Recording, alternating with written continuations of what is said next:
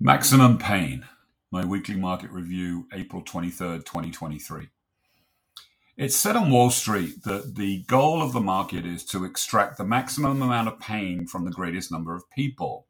What this is getting at is that when everyone is positioned as bullish, the pain trade is for markets to move lower. When everyone is bearish, the pain trade is for them to go higher. As such, the pain trade has been mostly inflicted on the bears so far this year in 2023, and it's helping to support stocks despite decidedly dodgy economic fundamentals.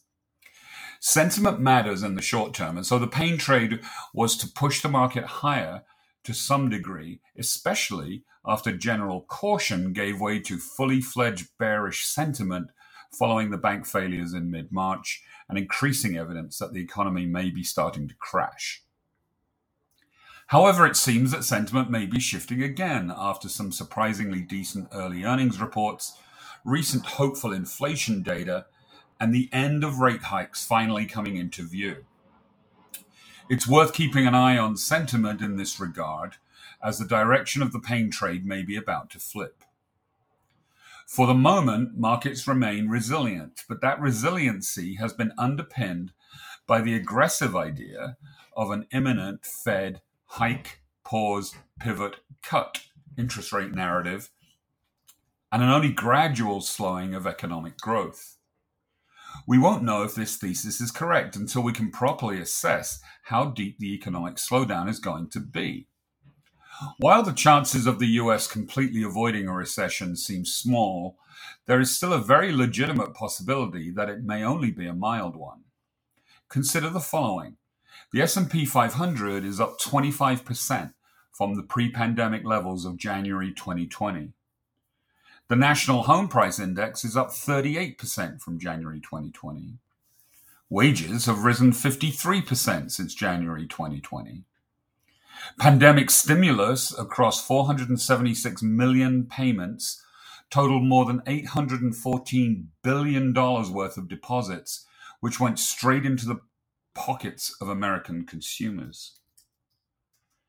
90% of the $770 billion Paycheck Protection Program, PPP loans, have been completely or partially forgiven, injecting massive stimulus into the economy. The critical point here is that consumers have simply had more money to work through before they have to start changing their behavior in response to inflation and the Fed's interest rate hikes. This goes a long way to explaining why the Fed has had to raise interest rates again and again and again at a historically unprecedented rate of basically 0% to 5% in the space of a year, simply in order to get the attention of the American consumer, who entered last year flush with stimulus money, a suddenly much more valuable home bought or refinanced using an ultra-low fixed-rate mortgage, higher wages, and a fatter investment portfolio.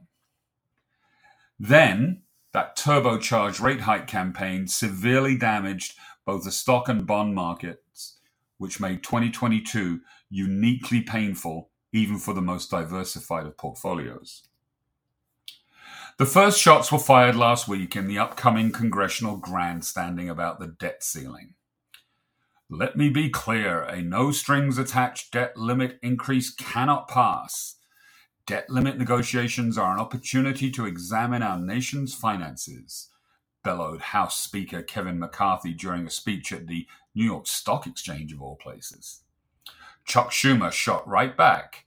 If Speaker McCarthy doesn't change his course, he could well take this country to default.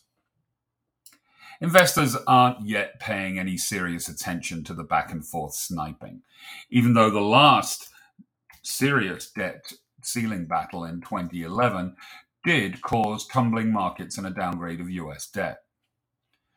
While we can expect some occasional short-term market volatility at times when the irksome squealing reaches fever pitch, I think it's very important to maintain a distinction between tiresome short-term Washington gamesmanship and any long-term damage to investment portfolios.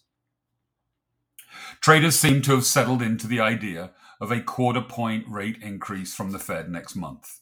That probability is now up to 89%.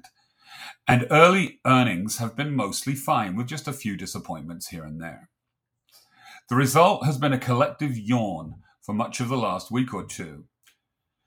But with earnings about to hit full steam this week, investors will finally have plenty to think about beyond just inflation, interest rates, and yield curves. Earnings season has a way of returning investors' attention to the fundamentals and the bottom line.